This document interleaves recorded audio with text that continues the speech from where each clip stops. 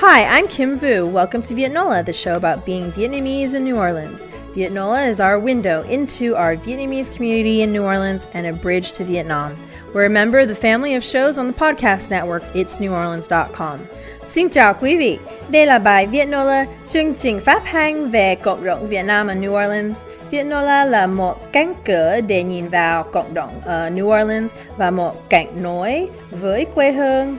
Vietnola là một số trình diễn trong chương trình phát hành podcast itsneworleans.com.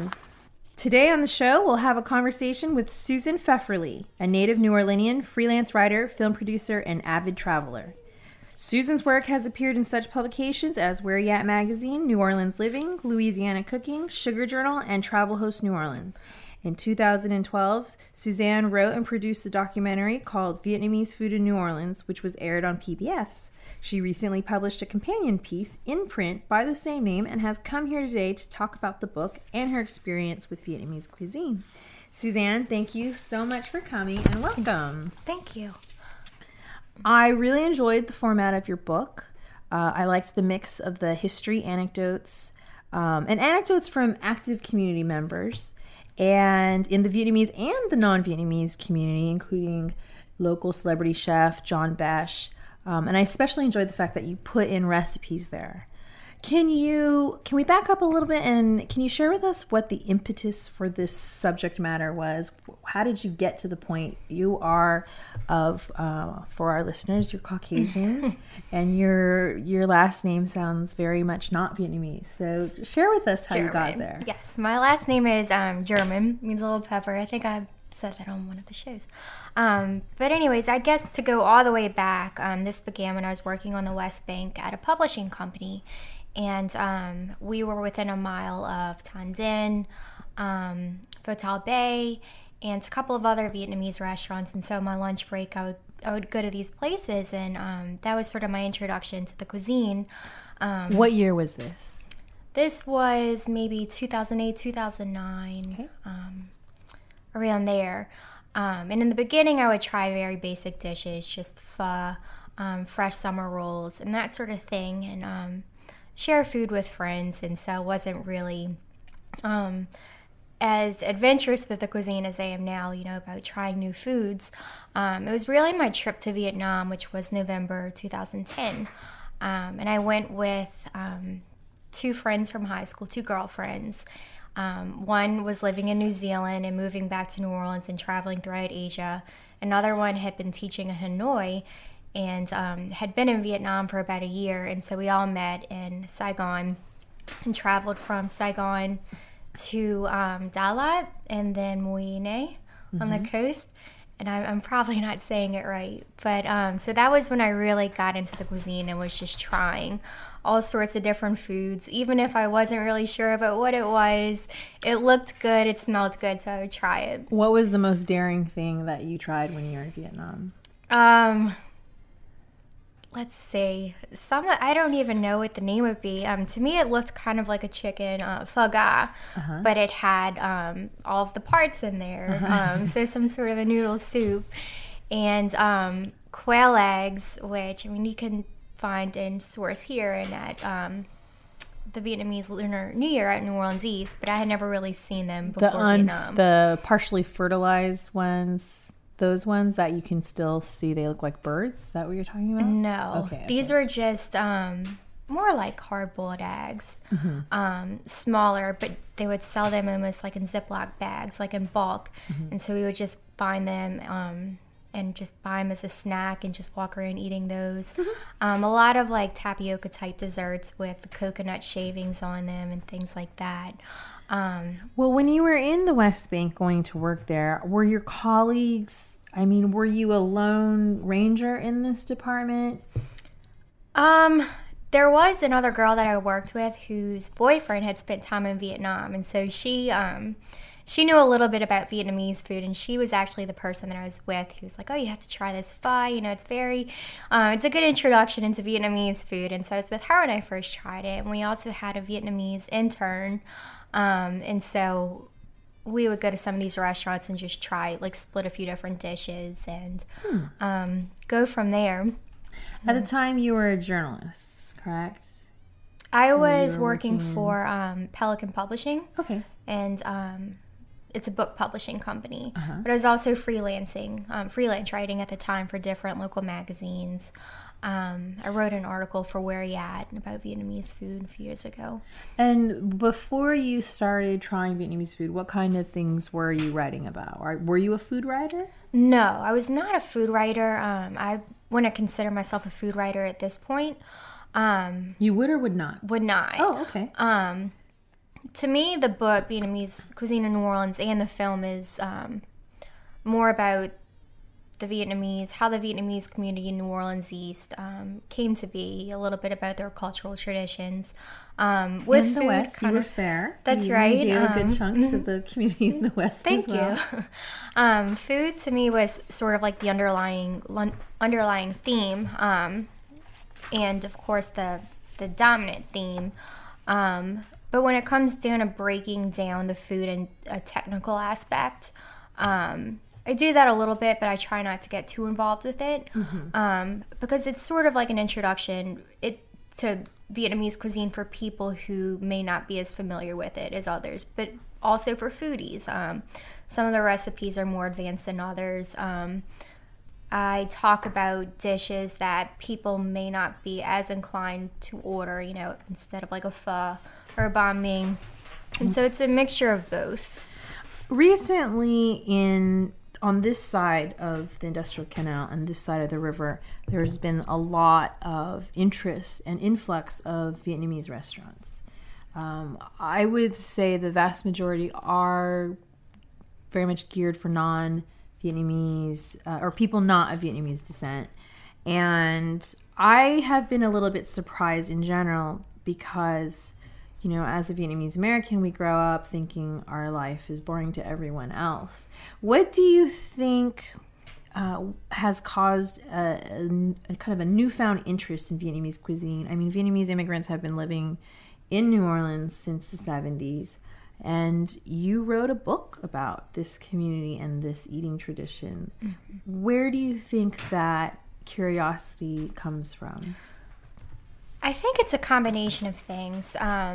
Even before I produced the film and wrote the book, people were writing about it, and I think it was that there was a growing awareness of these Vietnamese restaurants on the West Bank in New Orleans East and also in Kenner.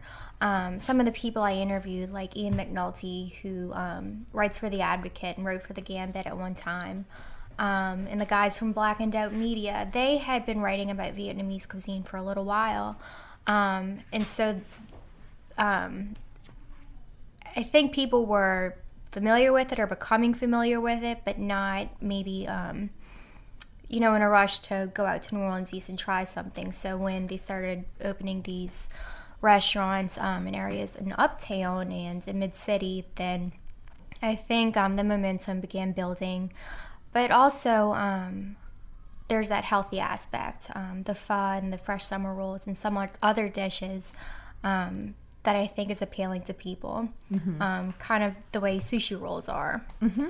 I liked your anecdote of taking, kind of being the lead amongst your family and friends in Vietnamese cuisine, and it sounds like your family is very much a traditional New Orleans family, and there being a lot of curiosity. And I think at one point either a friend or relative said, "This spring roll, do you take the skin off? Is it edible? Can you eat it?"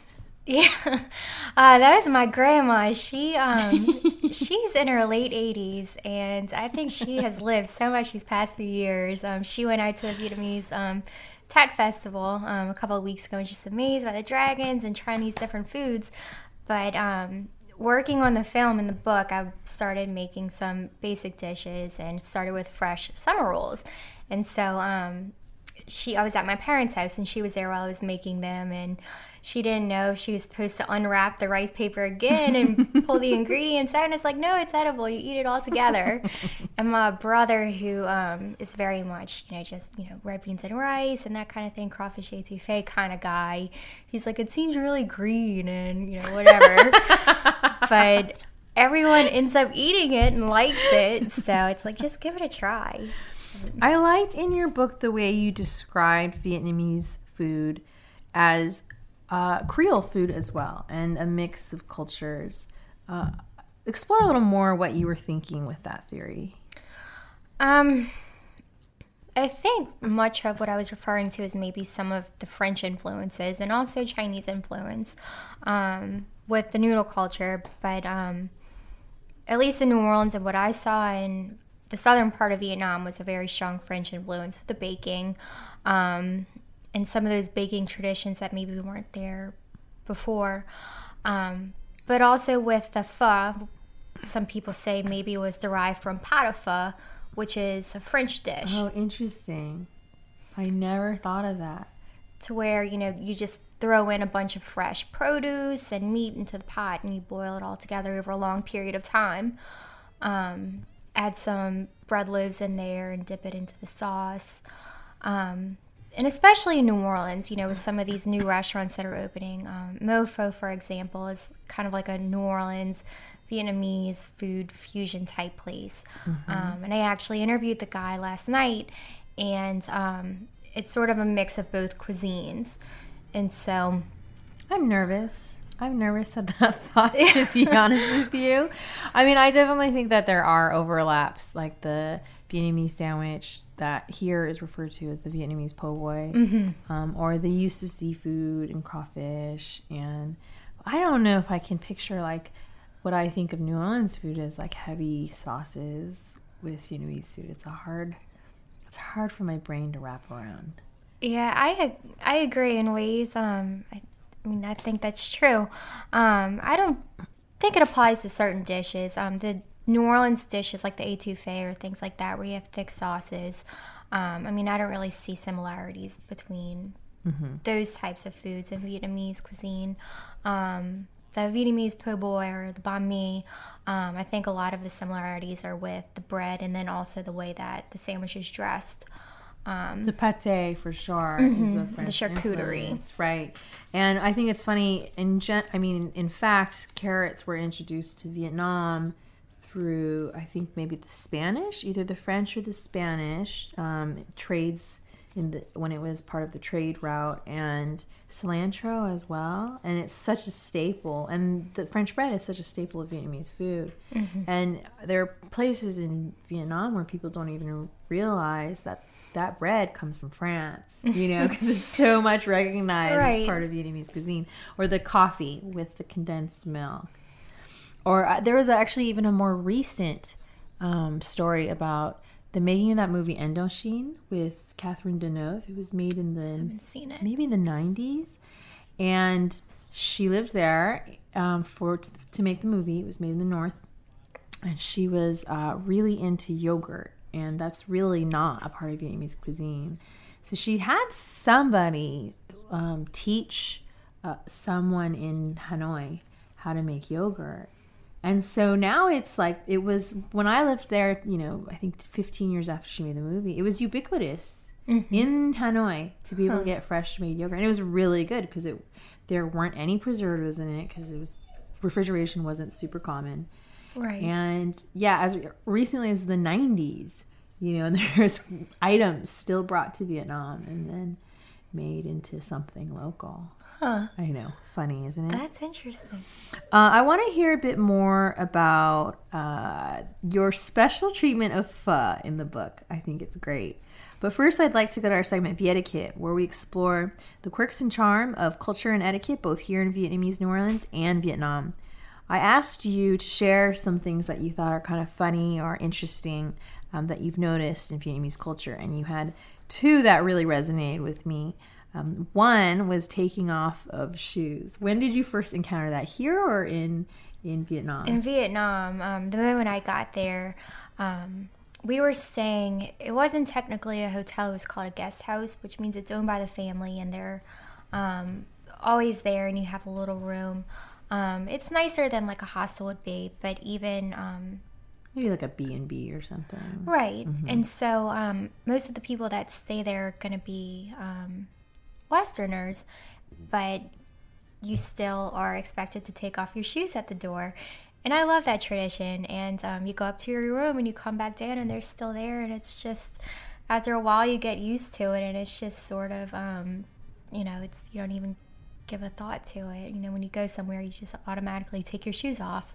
And working on the book with a couple of families here, it was the same tradition, going to their house and taking the shoes off and leaving them at the front door. But by then you were a pro. So. Oh, of course. But I loved how they, people have kept those traditions intact. So I think that's really important. And this I have not, I'm not aware of. I haven't lived in Vietnam in 15 or so years, but, and I was living there not at a time where things like red wine were really common there. But apparently nowadays it sounds like the people in Vietnam chill their red wine. Yeah, it may have been a fluke, but the first time I saw it, I was in Da Lat, and Da Lat is actually, and maybe I'm wrong, but they're known for their red wine, or the special type of red wine that they have. It's almost like a strawberry. Oh, really? Mm-hmm. That they make there. There's a vineyard in Da Lat now. I don't know if it's a vineyard. I didn't see it, but when we're there, that's what we're told. It's like referred to as the Paris of Vietnam. They had a mini Eiffel Tower and everything. Things have changed. And we went to a restaurant, ordered red wine, and it was chilled. And I figured Da Lat's not that hot of a city. And so I thought maybe it's a type of wine or something. And so we went to the coastal city, Hue Ninh, and for whatever reason, ordered wine. I don't know why, because we had seafood, so it's an odd choice, but it came to us in a bucket of ice. And so I thought, okay, well, I guess that's just, thing. Yeah, so it was tasty, though. No, I liked it. Interesting. I loved the section that in the respect that you give pho in your book. And I particularly smiled when some of the interviewees were discussing how it is, in fact, a cure-all for the hangover. Yes. That's what I've been told. And for a cold, I know that I've had, some late nights, and the next day a bowl of pho just seems like such a good meal. I think a lot of it's just because, to me, it almost reminds me of like having chicken soup when I'm little, when I'm sick. It's just a comfort type food, but it's not greasy, it's not too heavy, so it's something fresh. And I think those flavors, those bright flavors, kind of I don't know, are invigorating, I guess, in a way. And it's filling, but it's not like you don't feel like you ate too much at the same time. Yes. So, and there's salts. So if you're dehydrated, then it rejuvenates you, and there's salts in it too. That's right. I've also heard that. And it sounds like it was your first kind of introduction, and it was your gateway food. Yes, the first meal I had was a bowl of pho, and I arrived in Vietnam late at night. Here or in Vietnam? In Vietnam. Oh, okay. I arrived late at night, and I went straight to the hotel. My friends were still out, and so I went to the hotel and went to sleep. And we woke up the next morning, and it was early because we went to get an early start on things and go, do whatever it was that we were doing. And so since they had been there a couple of days, they kind of knew, some of the places to go to eat and that kind of thing. And it was this little pho shop just right outside of the guest house. And it wasn't just that shop, but it was just all throughout the alley. They had these little pho shops, and there's people eating pho at 7 a.m. And to me, it seemed kind of like an odd choice to have soup for breakfast. But we had our pho with cafe soda, and it was awesome. And I was still really early, and I was still kind of new to chopsticks with the pho, and so I'm making a mess. It's like splashing everywhere, and I was like, my gosh, why haven't I done this before? I mean, this is a great idea. But something warm to get your body started, I think. Yeah, is the theory. There's some carbs in there, and so it kind of gives you some energy, I guess. But and you have, it sounds like a future cookbook in the works. Is that? It is. It's being discussed with a publishing company, and then also with Anthony Tran at Mary Queen of Vietnam. It was through Mr. Tran that some of that signing books at TED Festival happened. I contacted him a few weeks before the festival, and we met and formed a friendship. I mean, he's just so nice, and I sold most of the books there, and so we talked about maybe doing another project, and thought about maybe a cookbook, because the only thing that I wanted to change about this book was that there wasn't enough recipes. I had a short time frame to put all this together, and getting some of those recipes is difficult because they've been passed down from generation to generation. My hope was to make this book in both Vietnamese and in English. Great. Have someone translate the recipes, because I wanted it to also be for the Vietnamese community.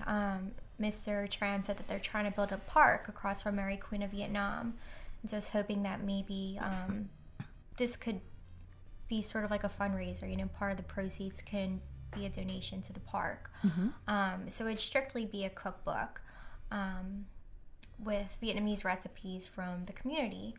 And then the other project that is related to this topic is I'm making updates to the film. The film has gotten a really good response, but since it came out, so much has already changed. A couple of restaurants have closed, and like 10 have opened.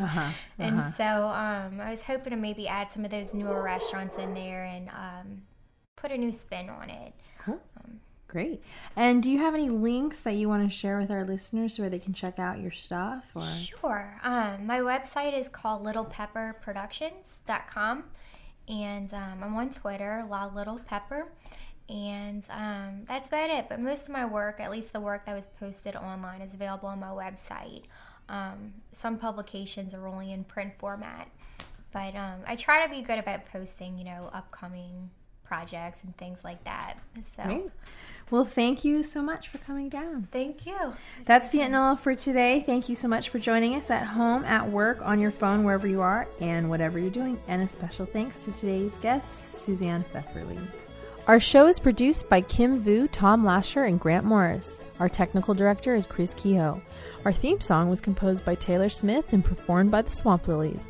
The fabulous audio quality of this show is brought to you in part by PreSonus Audio Electronics. PreSonus makes some of the best audio recording and live sounding products, including Studio One music production software, Studio Live digital mixing consoles, Air studio monitors, and much more. Visit www.presonus.com for more information. You can follow us on Twitter at It's New Orleans. You can like us on Facebook. We're at It's New Orleans. And you can subscribe to our podcasts on iTunes and Stitcher. You can listen to our other Vietnola shows on our website, itsneworleans.com, as well as our other shows, Happy Hour, Out to Lunch, Mindset, True to the Game, and Midnight Menu +1. Keep up with all kinds of fun happenings here at Vietnola by getting on our mailing list. Sign up on our website, itsneworleans.com. Vietnola was recorded today in the lovely city of New Orleans. If you'd like to be a guest on Vietnola, we'd love to have you. Drop us a line. You'll find all the information you need on our website. Vietnola is produced by INO Broadcasting for itsneworleans.com. For everyone here at Vietnola, thanks for joining us today. We look forward to seeing you back here next week for our next episode of Vietnola. Until then, I'm Kim Vu. Bye-bye.